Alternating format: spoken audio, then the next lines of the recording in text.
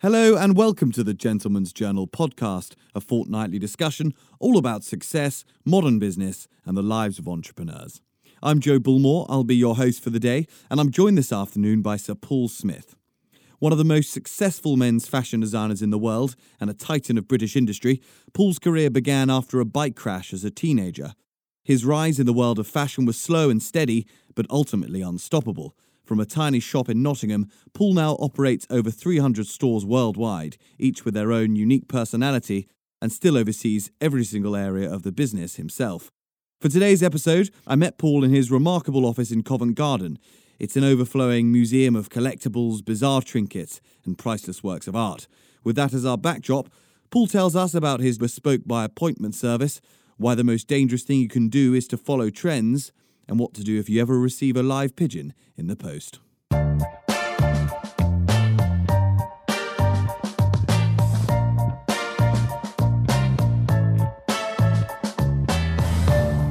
Paul, thanks very much for joining us on the Gentleman's Journal podcast.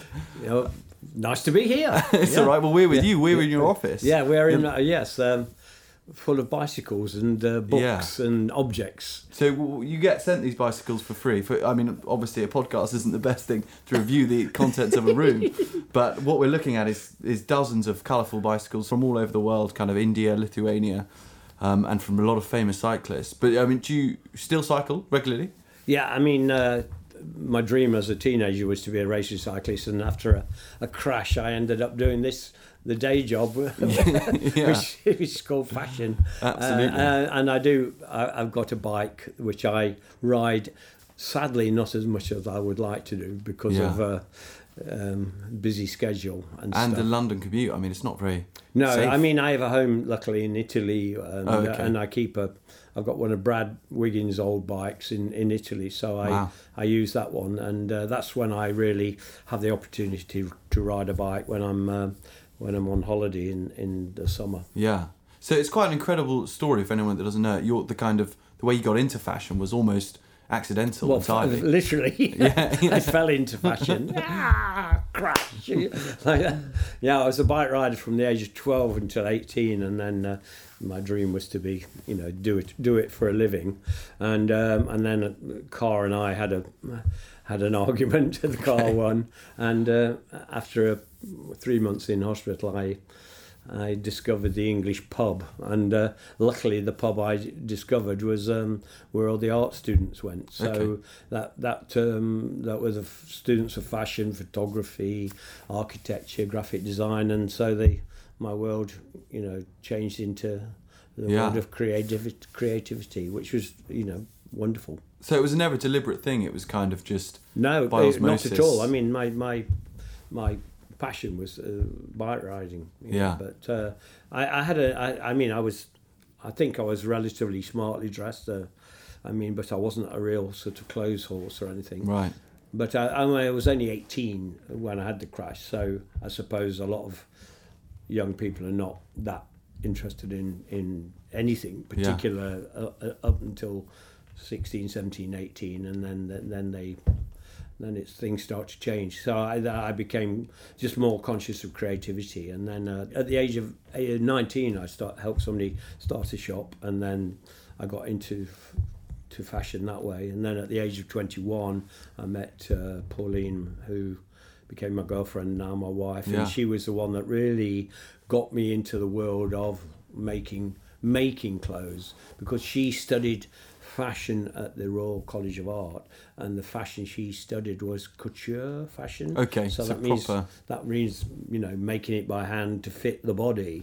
And basically that's for women, but for men it's bespoke. So what was the first piece of clothing you ever made? Do you remember? The piece of clothing I probably made was because Pauline made most of the original Paul Smith items. The one I made was shirts. I used to make shirts for a company in London. That I was based in Nottingham at the time, and there was a company called the Chelsea Cobbler who made bespoke shoes, and they wanted to have some shirts in their shop just to go along with the shoes they sold. So I remember making those and being frightened with this thing called a buttonholer, and it was so scary because I had a big knife that came down to cut the button hole, and working that for the first time was pretty hair raising. And did you call them Paul Smith? Were you saying these are Paul Smith shirts? No, they were called Chelsea Cobbler shirts. Oh, okay. And then we started. Pauline and I started our own little shop when I was 21. So then we did have some Paul Smith items. So it was very kind of accidental, as we say, very slow, gradual, comfortable falling into this world of fashion. Yeah, but I mean, I think that's probably why I'm still doing okay, and still here, because at some point I've actually done most of the jobs myself. So I used to call it training by doing it, and so I learnt my skill from my wife, who was at the Royal College of Art. I went to night school to learn about bespoke tailoring, as well as being taught by Pauline. The interesting thing about that was the tailor that taught me, I think it used to be called City and Guilds, I don't know whether it still exists, it's like a night school. Yeah. And the tailor that taught me was a military tailor. Wow. And what that meant was he was the ceremonial dress tailor. So very sharp. Yeah, the guys you see at Trooping of the Colour outside Buckingham Palace, and of course. The interesting thing about tailoring for ceremonial, it's very much about making the person look important and have good posture. Yeah. So it's very much about how you cut the clothes, how you actually the pads used in the shoulder, the type of stitching used on the chest. So it was a brilliant learning curve. Yeah. So the combination of Pauline, which was very much about quality, understanding cloth, and then the military one was a good training. Yeah. So you had some tailoring experience, but you didn't really have any kind of business experience at all. I mean, I left school at 15. Yeah. Because of my love of cycling, and then started my own shop when I was 21 with a few £100 worth of savings. Yeah. And the thing is that I had never had any formal fashion training or formal business training. So, did you ask for advice from people? Did you ask for help? Did you go to kind of older businessmen and say, "No, how do I run a shop"? No. The only thing I did do was that some friends similar age to me. One was a solicitor, and then one was a trainee accountant. Mm-hmm. And he said you should get this book called a Simplex system book, which meant you had to be simple to use it. So it was perfect for me. It was a very basic accountancy book called a Simplex system, and all you did was really put in the basics, how much your rent was, and how much you spent on this, that, and the other, and you hope that it might be a fraction of profit at the end of the year, which there normally was a very small amount, but somehow it worked anyway. And I always, I'm not being over modest when I say this, but I think I've done okay because I'm okay at business and I'm okay at design, rather than exceptional, one or rather than the other. I mean, I think that's just just having to do it yourself has really helped, because you've packed the boxes, you've written the invoice, you've ordered the fabric, you've done the selling. So at some point you've experienced the things that I have about 1,400 staff now, and I've at some point done some form of aspect of their job. Yeah. And so our business was built very gently and very, very slowly, doing a little bit better each year, but never worrying about it because we were very happy. Was the 1960s a very... I mean, people assume it's a very creative time. Was it very creative? Did you know lots of musicians? Was there kind of lots of different influences around? When you're a teenager, I mean, it's just a lovely time, hopefully, because you're experiencing first girlfriend, first gig, first university, new experience. Whereas But the thing about the 1960s, in my opinion, it might not be correct, but it was the second generation after the war, after the horror of being deprived of many things, being very frightened and living a very nervous sort of existence. And suddenly you sort of looked around and you could do more, you could be yourself, you had a little bit of opportunity, you had some money, people were doing things that were different. So you got bands coming along with like the Stones or the Beatles, and later on Led Zeppelin, Pink Floyd, and very progressive music in terms of music, graphic design. People like a guy called Alan Aldrich who did all this a lot of the artwork for the Beatles. And I think the thing is that it was just a time, the 60s was just a time that was very full of yes, of course you can do it, why not, let's try, let's have a go. And it was, and in fashion it was actually quite an extreme period, and especially to the latter part of the 60s, which was long hair. Was that your look? Did you have long hair? I mean, I think most young people, were influenced by the bands at the time, and also there was a strong link between Los Angeles, San Francisco, and London in terms of music. So you had Laurel Canyon in Los Angeles, and then you had Haight and Ashbury, or the whole hippie area of San Francisco. And boys look like a lot more feminine than they would today, and then later on you got movies like Performance with Mick Jagger and wearing makeup, and it was just and what was lovely about it was just all right. It wasn't aggressive, it wasn't about burning cars or killing people. It was just self-expression through wanting to look different to your older brother or your parents, and it was just a loosening of you just being able to relax a little bit more. Do you miss those kind of young, uncertain, adventurous days? Now you've got 1,500 members of staff or so, and you've got shops. I mean, I'm blessed with being, Portsmouth is an independent company. Yeah. I'm still the boss, so we're surrounded in this the official boardroom with 17 bicycles, and I can see a rabbit mask, a monkey mask, lots of objects. So I mean, I'm just blessed with being able to still be myself, and the adventures are still there. I mean, not the same adventures, but they're still there. I travel the world most weeks of my life, and I'm very blessed with being able to make the decisions myself and being quite spontaneous. Yeah. I think I would say that sadly the world is not so spontaneous as it was before, and I think especially younger generation now are a lot more considered because, as we said earlier, there's a lot of comparison you can make all the time. Well, my career path should be following this, or my appearance should be this, or my group that I'm with should be like this, or and so there's a lot more.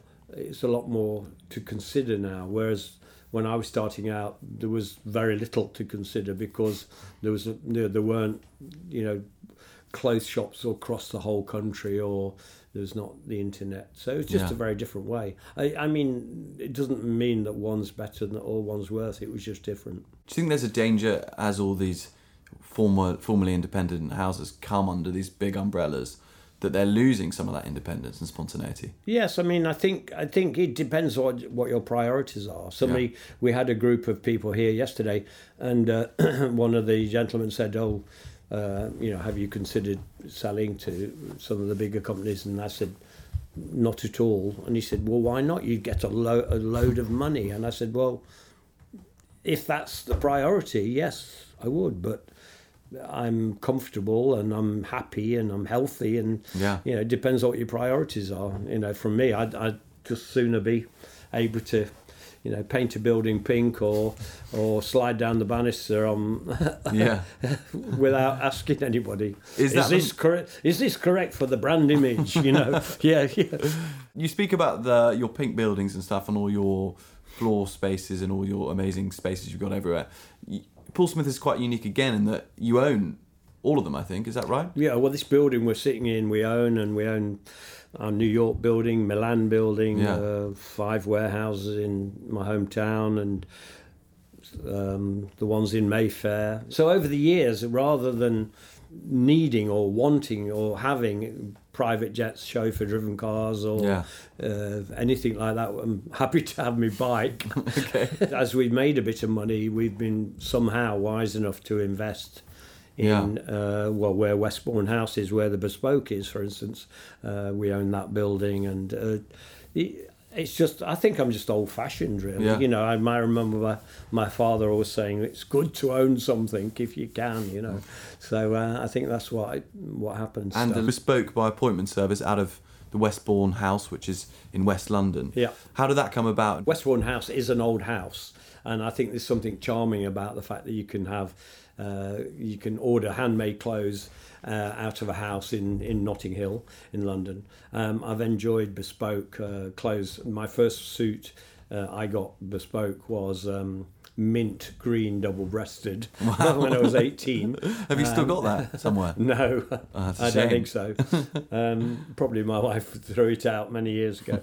I've always been fascinated by handmade clothes, and I used to hang out with a tailor in Nottingham and watch him cut and watch him make the patterns and watch him stitch, and it's always been something I've really been really enjoyed. And so my dream was always to have a bespoke room, and that's something that we now have. The suits are about £3,000 upwards, so it's quite a costly thing, but it's a really delightful thing to. If nobody's had a bespoke suit, it's a really lovely thing to do. We've got this enormous selection of fabrics. You can choose your own lining, you could choose your own buttons, your own buttonholes. It's just a very fascinating thing to do. Do people get very experimental with it? No, we've got 1 or 2 customers that are very experimental. It's very good if you are, for instance, very tall, or you find it difficult to get things off the peg. But otherwise, it's just a nice thing. And the great thing about hand-stitched clothes is that there will always be a small imperfection. So when you have got hand-stitched lapel, or the sleeve is put in by hand, you're very reliant on the tightness of the stitch from the tailor. And that little imperfection is just such a beautiful sign that it's made by hand. I think Bespoke has never been more delightful, because you can get anything anywhere at every level, and the one thing that's great is if it's a cabinet made out of wood by a carpenter by hand just for you, or a particular pair of shoes that are made specially for you.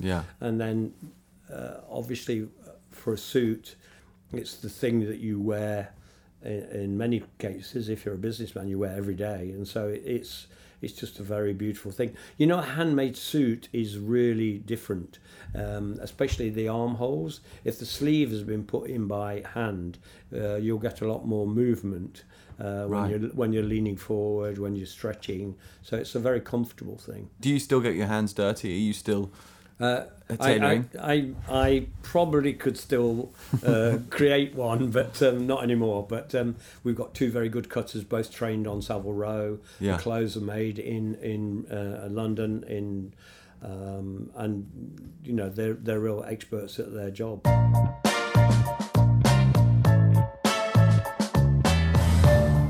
We've spoken about the office. I mean, that is probably the most eclectic place in the entire Paul Smith portfolio. How did it start, this kind of accidental hoarding where people are sending you all this stuff? I mean, that's a question that many people ask all the time, and have very lovely visitors here, one of them being Jonathan Ive from Apple, and he's been a pal of mine since before he actually joined Apple. But when he comes, he stands and said, how did this start? And neither of us can answer that question, and it's just the fact that people think they can send a letter or an object something to me, and they know that it will be enjoyed or appreciated. And what's lovely is it's never about demands. It's never tit for tat. They're never asking for something. No. I mean, they don't say, "I'm sending you this because I want a job." I mean, a lot of things just come, and we had 700 assorted old mobile phones arrive in a box, saying, "I know Paul Smith likes things."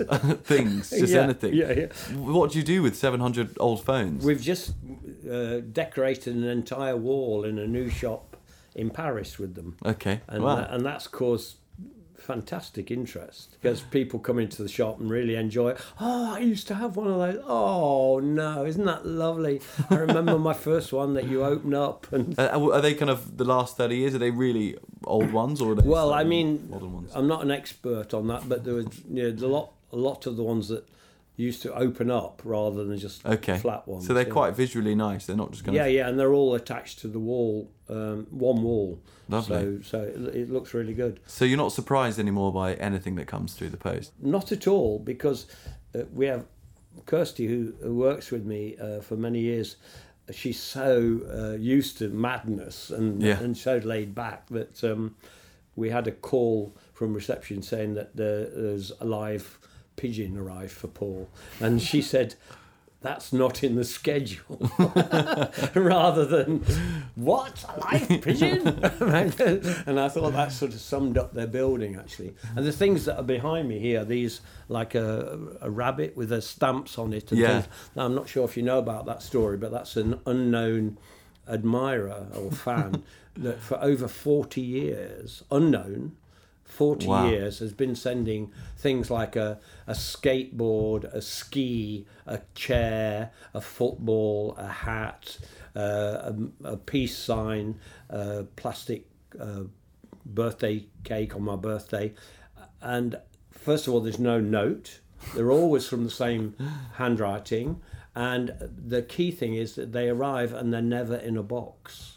Okay, so they are the kind of packaging. They literally arrive as you see them. And we had the postman one day arrived with a large Austrian cowbell round his neck, going dong, dong, dong, as they walked in the door. And that was one with the stamps and the address actually on the cowbell, not in a box. Well, we must find out who that is. Would you like to know? No, absolutely. Don't want to know. No. It might be someone very close to you who's been pranking you for all these years. Well, they're come from America. Oh, really? Oh, wow. And we've had the BBC, we've had all sorts of people saying, "Oh, can we try and track this person down?" I say, "Oh, no, why?" It's lovely because there's no demand. And I've heard you say before that you kind of get inspiration from these different random things that come in. Yeah, because I mean, the room where we are and the room next door is just full of things which have no monetary value or are very valuable, or they're very bad taste or very beautiful taste, and small things, big things, rough things, smooth things. And they, of course, they can be absolutely inspirational in any way. I mean, just you could think, "Oh, well, a really kitsch print on a T-shirt but with a cashmere suit," or something like that, you know. If it's kind of Monday morning and on the first day when you know you've got to design a new collection and you get in at 7 a.m. or something, probably earlier. 6 a.m., quite right. What do you do at that time? What's your first thing? What's step one? Well, normally the first thing I do is be pleased that I'm just on my own and I can just get my day organised, because I will have already had a list from Kirsty about what the day... what's happening. Like today, I knew I was doing this. So you get your head around your day and prepare for your day. We'll often ring Japan, because they're 9 hours ahead, and I have an office in Japan and 260 shops in Japan. So there's normally something to talk about there. And then if I've got a design meeting, I'll probably trawl through a lot of my books just for... I mean, if it's a design meeting about colour, or if it's a design meeting about a particular, do we have a certain theme in mind, or but I will have already have the notebooks which I'm now showing the microphone. I will already have things in mind that I will have thought of 2 weeks ago, yesterday. And then it's just kind of little notes saying... Yeah, and then I will collate them together. So there'll be, it might say, butterfly wings, and that will mean something to me. And it will mean the iridescent colour of a butterfly's wing, and that might turn into a mercerised cotton for a piece of knitwear. So it could be anything, and I've got a very lateral way of thinking about things, and I'm quite blessed with having good eyes. Over here on the left of the microphone are a big pile of photographs from my father, who was an amateur photographer, and so he was the founder member of the local camera club in the town where we lived, outside of Nottingham. And then, of course, it was not digital. It was developing and printing with film, and you had to have a dark room. And so at the age of 11 onwards, I got given a camera by my dad, and I started taking photographs, and used to develop and print photographs with my dad in the attic of the house. He built a dark room. And the interesting thing about photography, especially then, is you had to look through a viewfinder, so like a small square, and you really had to consider what you were looking at and the composition of what you were looking at.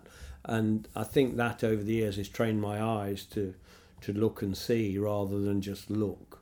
And so that helps me a lot with my design work, because I'll look at a wall and I'll see texture, or I'll see graffiti, or I'll see shadows, and that could turn into an influence for a print or a fabric or whatever. So there are ideas coming in kind of all... Yeah, I mean, the least of the problem, honestly, and I'm not being at all silly when I say this, but the least of the ideas are... At least of the problem are ideas. So there's never a kind of writer's block? Not at all. No. The hardest thing is just, as you know, and many people know who are listening, hopefully, is just existing and building a business and getting around in today's world is far more complicated than it used to be. And the actual creative side, to be honest, is the easy bit. It's the turning the ideas into reality and then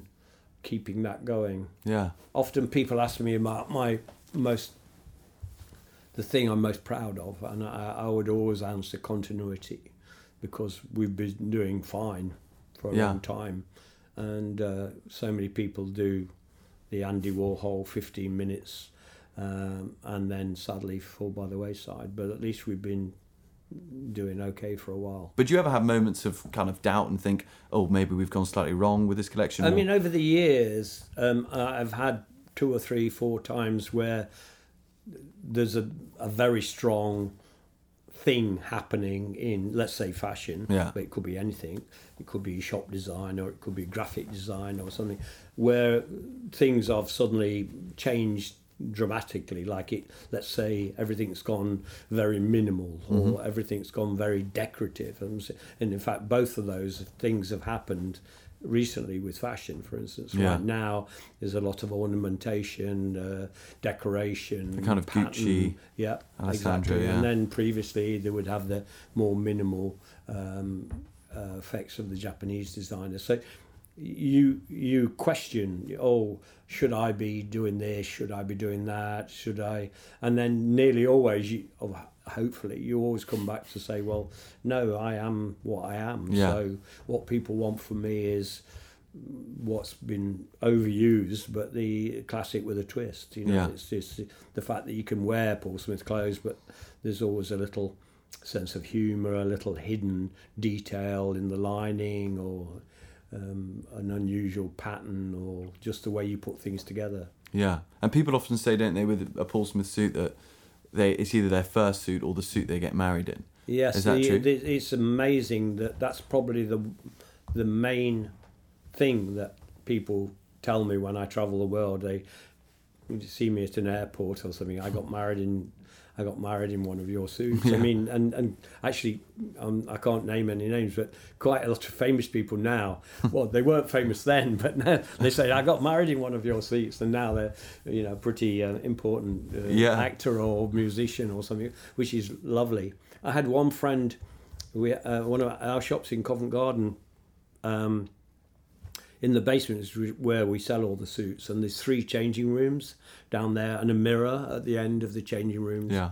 And one of my pals, this is years ago now, one of my pals' 17-year-old son wanted to get a suit for university. So he went and he said, I want a Paul Smith suit. So he went and tried the suit on, and he came out of the change room and turned left to look in the mirror. And at that point, somebody else came out of the other changing room further down and looked at him and said, oh, you look cool, man. And it was David Bowie. And my friend's son he just like went completely white. Oh my God. And then lost his voice.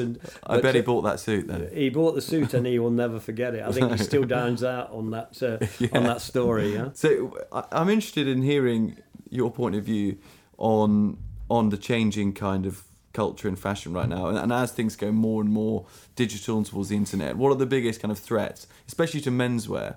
Well, I mean, just first of all, I mean, I've been around for a long time, and when I started my career, the average man had no interest in fashion, and certainly the average man never used moisturiser or body care, or they had hair, but which they pushed their hands, their fingers through, But I mean, now it's changed so immensely that people are a lot more conscious.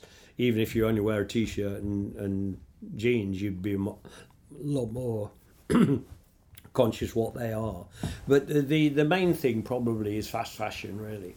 The fact they never used to be low cost fast fashion, that didn't exist, and now there's so much of that, and there's so much available online as well. Of course, the internet never existed, and now our biggest shop by far is the e-com. So it's meant that with shops you have to keep your shops looking really, really interesting, really special, which is really played into our hands at Paul Smith, because our shops are so very, very special. We always end every interview with these slightly more personal, interesting questions. So you have to be as honest and immediate as you can. Who in the world of business do you most admire? Business. Somebody like Jonathan Ive from Apple, because he stuck by his guns, and he did things which were very simple, and doing things which are less is quite hard sometimes. Doing less. Yeah. What's your most treasured physical possession? This one will be difficult. Oh, that is very difficult. If you have to pick one other thing in this huge Can I come museum, back with a list of 450,000, please? I mean, it would almost certainly be photo albums. Okay. Yeah, family photo albums. Yeah. Because that's something you can't really replace. Do you have a favourite piece of clothing? I've got some shoes that are 40 years old. Did you make them, or? Yeah. Oh, wow. And they're still going? Yeah. How many times have you resold them? Probably about 4. Oh, really? 10 years ago. That's they're very robust. I won't tell you what they're made out of, but okay. They're very tough. Do you have a personal motto in business or in life? Never assume that it's being done. Always check that it's being done. Always check your flight. Always check whether the fabrics. When the fabric's arriving, always check that the arrangements for supper are what you think they are. Always check you've booked a taxi. Okay. And never assume that you're doing okay. Just make sure you are. Yeah. And finally, what's your idea of happiness? Just every day is a new beginning. If you've had a day which is not so good today, tomorrow's always a new start. So. Luckily, every day's all right, so don't know why I've said that. Okay, fair enough. Thank you very much, Paul, for speaking to us. Well, very welcome.